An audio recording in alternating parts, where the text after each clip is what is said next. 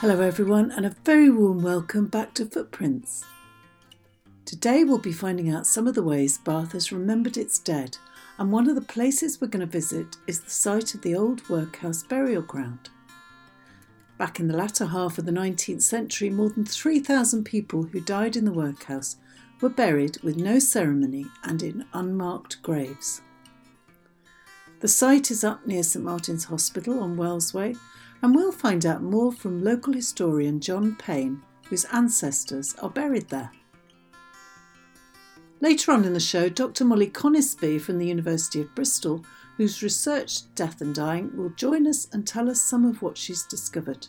But first, come with me up to the burial ground itself, where on a freezing cold day back in December, Bathscape were organising a tree planting event. And while I was up there, I was joined by Richard White, who told me all about his project, Walking the Names. And we start by hearing part of a poem written by John Payne and read by Martin Bax.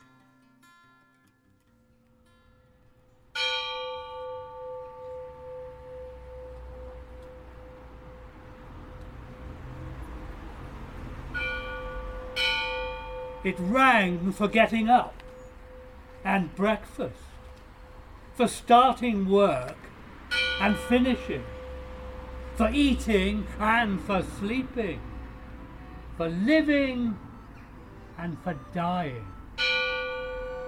If you want the parish to support you, you must come into our brave new Poor Law Palace. Be stripped, disinfected, washed, uniformed, found employment, not spend our taxes in the alehouse. That was the theory. The practice was rather different. But people put aside their dignity.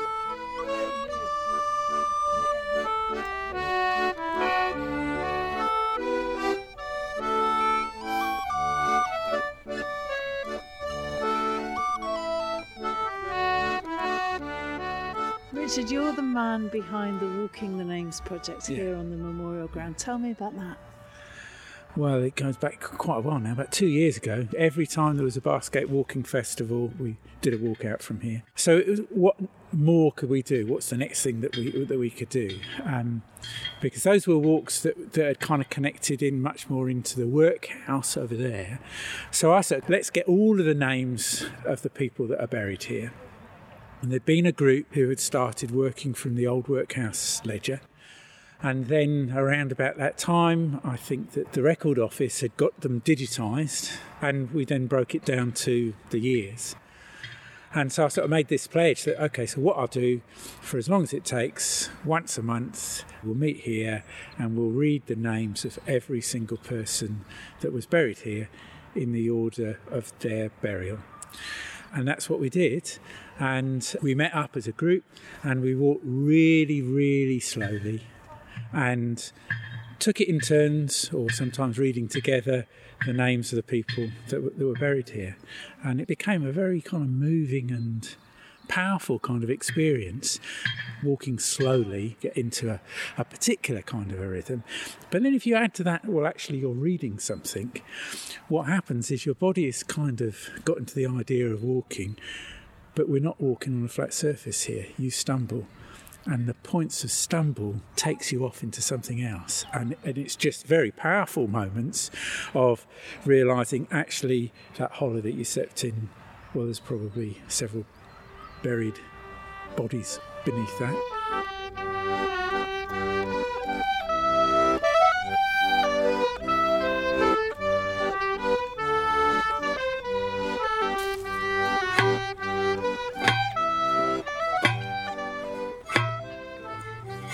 I'm just knocking the posts in. It's the best instrument to actually knock the posts in without damaging them.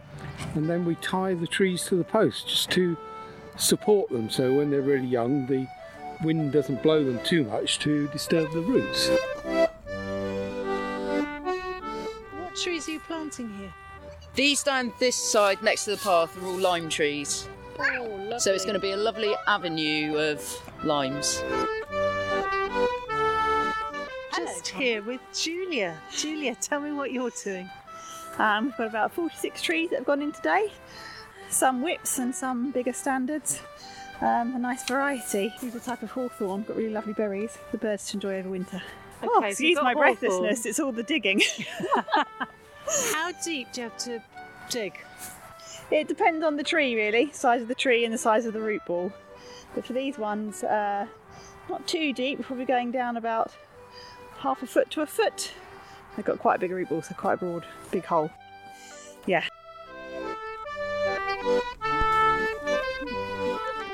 And there's a man on the other side bashing in stakes. What's the name of the tool that he's using? Do you know? I think it's got all sorts of names, but I use the really glamorous term of post basher. And most people seem to get what I mean. But yeah, that's a really good workout for the upper body, the old post basher.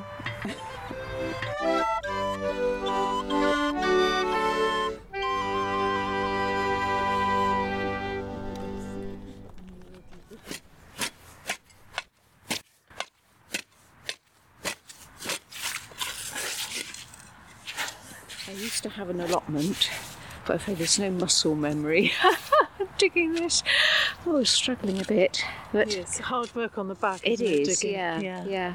And I mean, the Victorians did so much for us, didn't they? And they weren't all so lucky as we were, we are, you know. And there was such a divide, wasn't there, between the rich and the very poor. The very poor had absolutely nothing, didn't they? So the more we can do, really, to celebrate their lives, I think is lovely, and it'll be a lovely area. I think people to come and have a picnic and just enjoy the area. Anyway, I'm ready to put my tree in now, I think. Oh, let's. Oh, here it comes. Yep.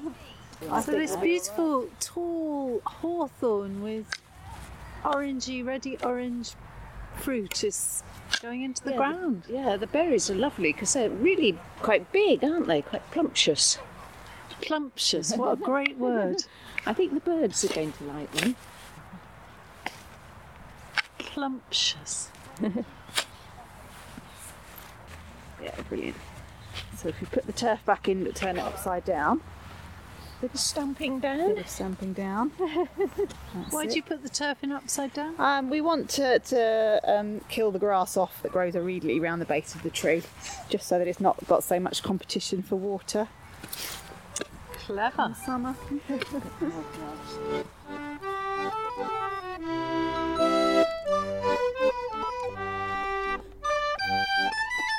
It's a funny sort of way. It's got a lot of life to it, hasn't it? Yes, I think so. There's so many stories here, you know. One of the walks that we did for the Bathscape Walking Festival, we finished up here and it was just foul drizzle. And we'd said to some musicians, I didn't know they were the Waits then, we said to some of the musicians that we would be coming and it'd be nice if they kind of could welcome us. And they were under those trees over there in the pouring rain, and they play like antique instruments. So they were really kind of protective of their... But they were dressed in sort of orange and yellow, old-fashioned bicycle capes. So you couldn't see them, but they were sort of pulsating with this old folk music that was coming out. So we kept in touch, and they did, a beautiful thing when we came out of the first lockdown. And it was the first time that we'd actually met together in any sort of significant numbers. And it was the first time they'd played together, because they couldn't play together. And it was so moving, because I said at the time, they helped us give the people that are buried here the wake that they never had. And it was just lovely. You know, there are people here that were born, you know, in the 1700s. There are people here that were born before the French Revolution that were sucked into Bath in the hope of work, and then it didn't work out for them, and then they ended up here, that would have had probably in their village, you know, quite a decent send-off, and were denied a send-off because they were punished for being poor.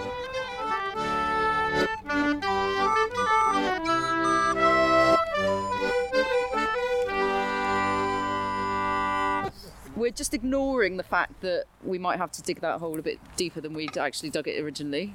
Oh dear, why? How do you know you'd have to? Because the boss came over and said that hole doesn't look deep enough. And then we've so got another 3 to go after lunch, but we're going to come back with renewed vim and vigour.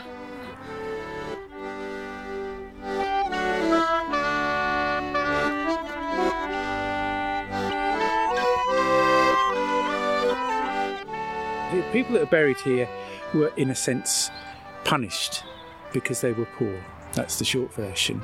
And so they were buried here away from public sight, behind high walls, in an unmarked grave, in an unmemorialised field. So it's about remembering a place where poor people were appallingly treated. You know, they became poor through an accident of birth or an accident that happened to them because their mother was poor. You know, there are babies buried here, you know, days old, months old. And in the time of the virus, that kind of death toll was mounting, and the places where people were dying were kind of similar. The places where certainly there was significant death toll were in the underfunded old people's homes, and in a sense that's what the workhouse was. It was people who were no longer economically productive that were kind of hidden away. We could say, well, maybe it's not so bad as that now, but in a sense that's kind of been inherited. So I hope what might happen here is that it becomes a place for reflection, a place to kind of walk and remember. It might not be remembering a particular death of a particular ancestor, but it might be remembering those people that died, whether from the virus or that are buried here.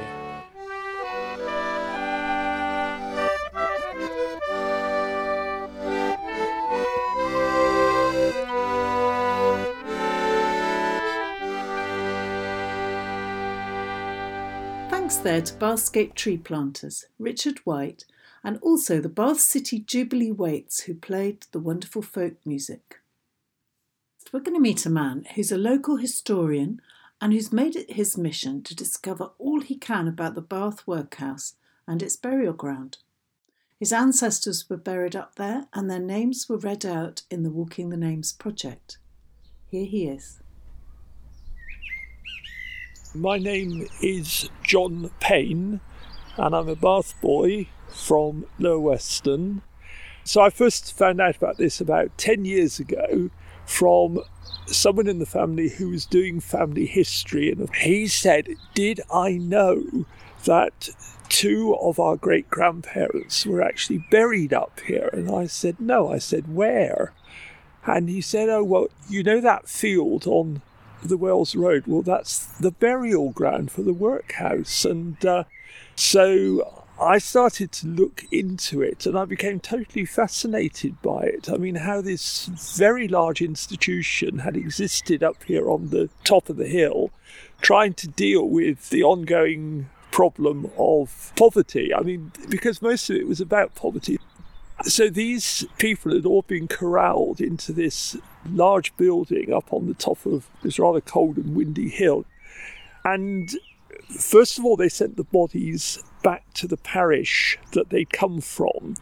But that proved to be quite expensive, and the workhouse was about actually doing everything cheap. So they decided to start burying them round the chapel, which is over on the Midford Road.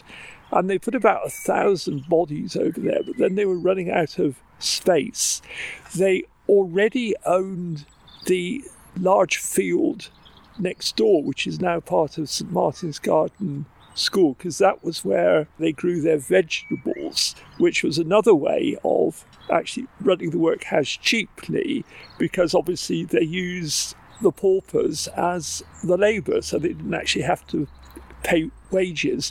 So they then bought the next field down the Wells Road, which borders onto the modern Oolite Grove, and they started putting the bodies in, and it's 3,182 people who were buried here between, I think it was 1858 and 1899.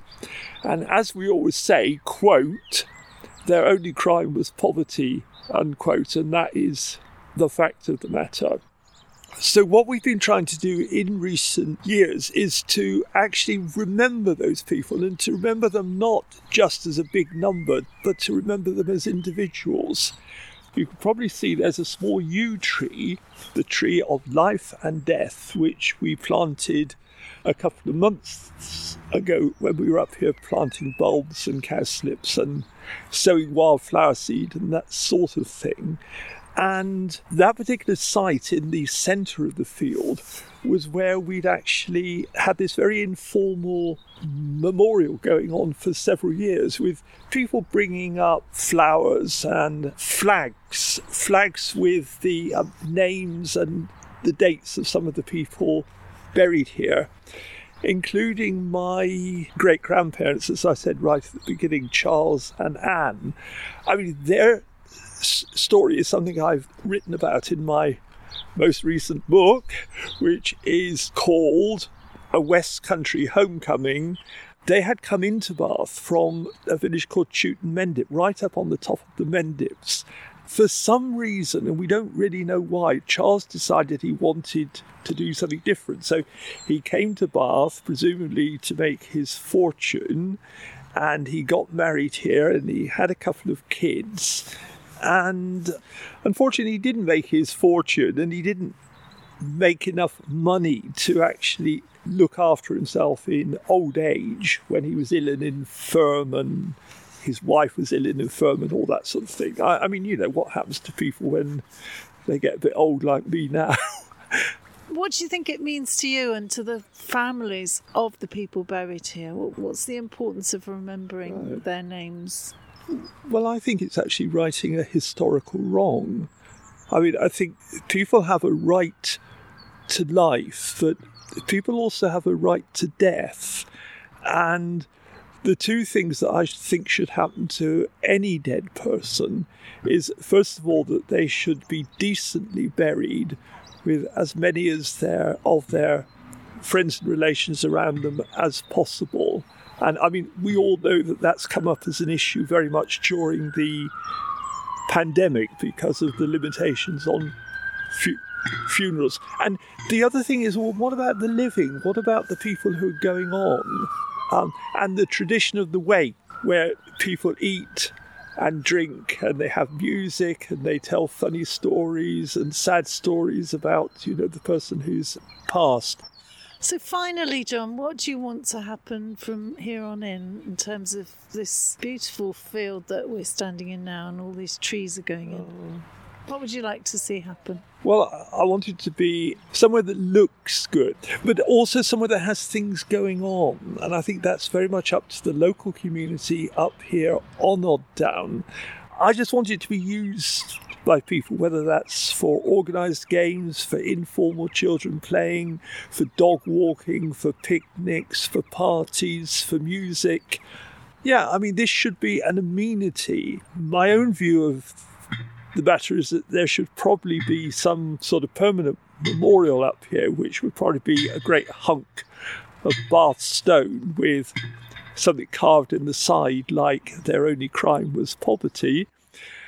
But on the other hand, local people may want something different. And I mean, quite honestly, I feel I've done my bit up here, yeah, and I feel happy about it. I mean, when we had the band playing it up here, I lay on the grass and I thought, all you dead bodies out there, we've actually done something. We've actually done something about this historical wrong which was perpetrated on you.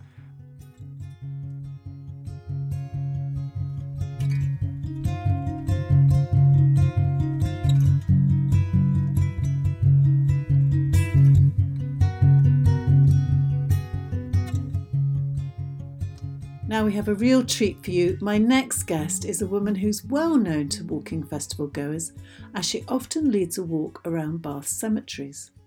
And here she is talking about the different ways we've remembered our loved ones and ancestors. I'm Dr. Molly Conisbee. I work at the University of Bristol for the South West Doctoral Training Partnership. My title is Collaboration Facilitator, but I also research into the social histories of dying and death.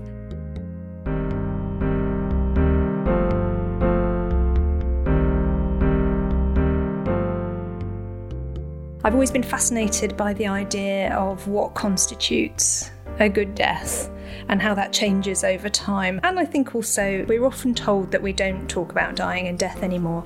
I don't think that's necessarily true, actually. I think we just talk about it in different ways.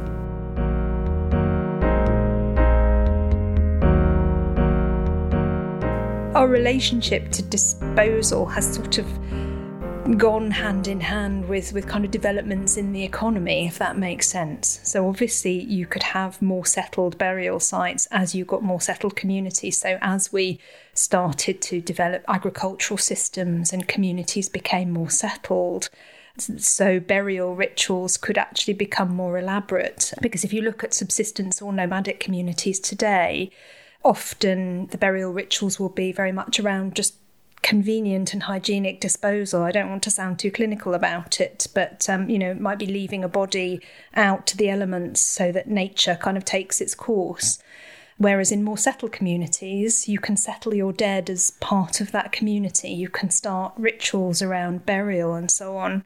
In early medieval communities where you had a church, you would have a churchyard, and that's where people would be buried, sometimes in communal graves, not always marked. The marking of burial sites actually kind of came more prominent with changes in the economy. So as people got more affluent, they wanted to be buried in slightly better places, so closer to the church. They might want a memorial or a brass. So you'll start to see often sort of brasses listing people's achievements and their status in the world and their financial status and how many children they had and so on. Whereas poorer people sort of continued often to be buried, in sort of communal graves. If you couldn't afford a burial, we've obviously talked about people who marked their graves, the successful and the wealthy, the parish community would pay for you to have a very, very simple interment. Remember that in the medieval period, people would have been wrapped in shrouds, coffins were not such a thing. But the local community in which you would be known would pay their pence into the poor box, and that would fund pauper burial.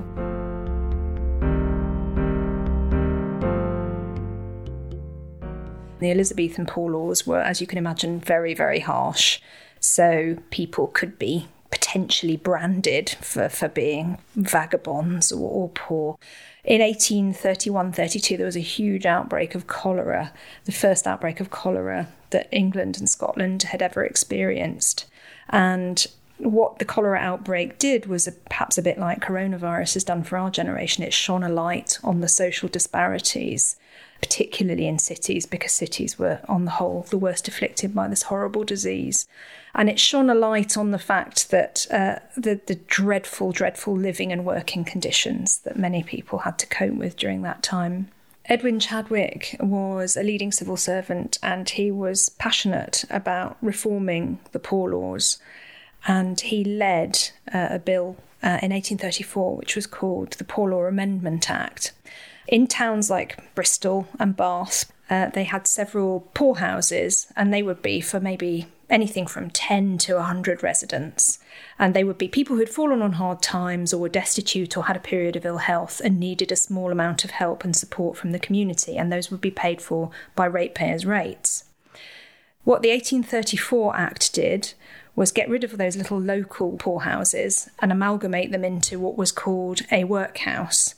And the language is very important here. It was a transition between sort of poorhouse to workhouse, because part of the driver behind the 1834 Act was this idea that there were two kinds of paupers. There was the indolent poor, the undeserving poor, and the deserving poor. I think this is a really important point to make, because I think, unfortunately, it still sort of colours some of the political argument around poverty today. The workhouse was paid for by local subscription, by parish rates. They were run by local guardians, so those would be generally local business people, clergymen. They predominantly were men, with some exceptions. And they were institutional, and the regime was brutal. Families were separated, men were separated from women, and children were separated unless they were nursing babies. Children were separated from their parents. They were given pointless jobs to do, picking oakum or breaking rocks. because the emphasis was very much on work. You had to earn your keep to be in the workhouse. They would usually have an infirmary as well, because one of the most common reasons for people to go into the workhouse other than unemployment was a period of ill health, particularly at the latter stages of life, older age. Of course, there was no welfare state system in those days, so people were absolutely reliant on charity in order to survive. So the system was brutal and pretty much hated, and lasted, one must remember, well into the 20th century. You can read George Orwell, Down and Out in Paris in London, and he writes about spending nights in what was called the Spike, which was a slang word for workhouses. So it was a detested system.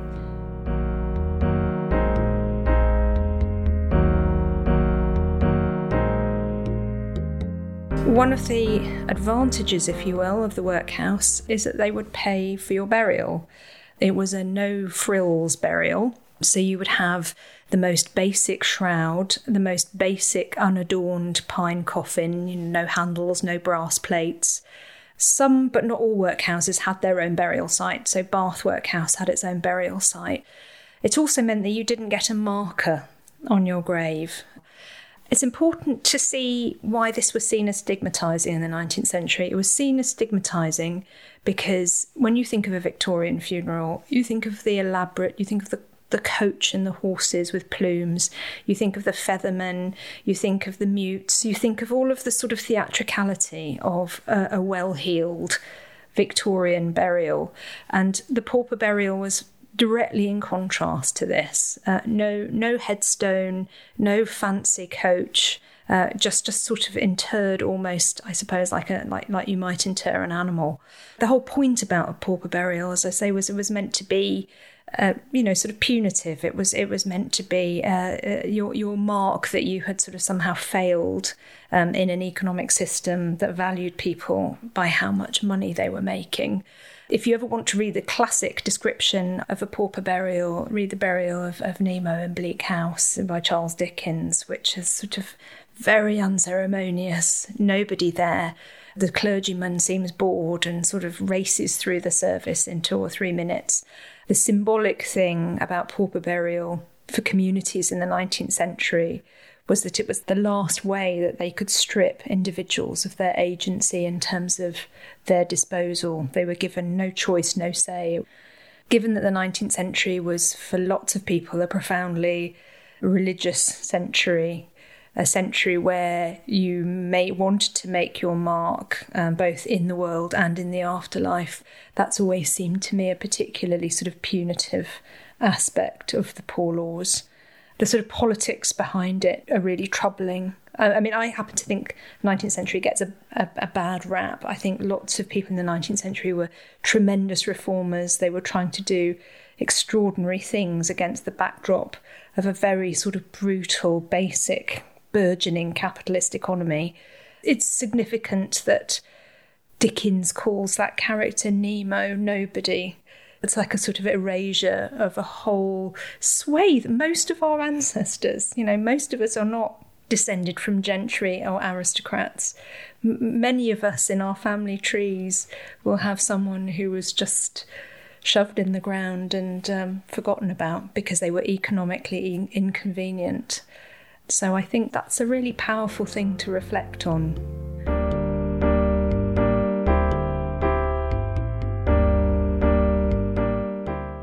So you can walk through any Victorian urban burial ground and you can see and read so much about the social stratification of the time. You can tell a lot about people's politics, their religious leanings, from the design of headstones, for example, from the language used. So they're fascinating little repositories of social history. I call a walk around any graveyard, I call a conversation with the past. And actually, oddly, the unmarked burials of Bath Workhouse are also a conversation with the past because they're also an attempt to erase those stories that have refused to be erased because there's now an enormous amount of research and interest in pauper burial.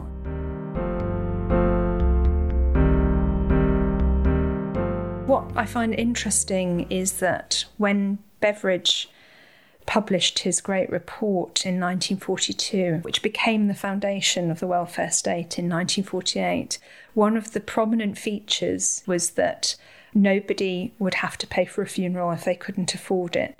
So what's interesting to me is that the fear of the workhouse and the fear of a pauper burial carried on as a thread throughout the long 19th century, through the 20s and 30s, and made its way into the Beveridge Report. That was considered an important part of people being able to live lives of security and dignity and know that at the end their burial would be paid for, even if they couldn't personally afford to pay for it.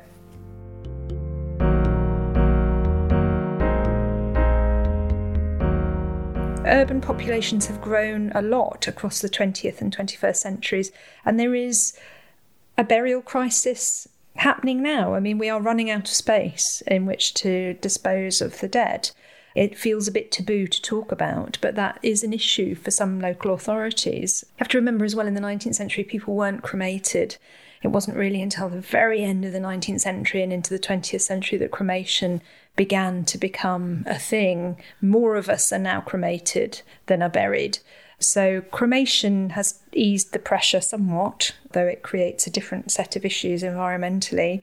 But we will have sort of burial crises again, and we will have to, as a society, as communities, confront that issue and talk about it. I think it's a good thing, because I think it makes us talk about death and disposal and what that means to us from our different religious, cultural backgrounds. But these issues that our ancestors grappled with, where to dispose of people, how to dispose of people, what was respectful, what marked status, are still very much with us. They're still very, very much live issues. They don't go anywhere, because we will all die. Memento mori.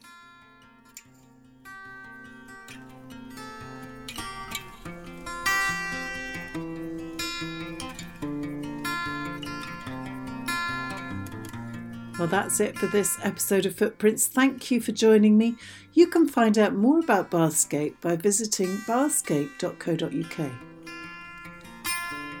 Footprints was hosted and produced by me, Pommy Harmer, and I hope to see you next month when we'll be meeting 4 generations of farmers.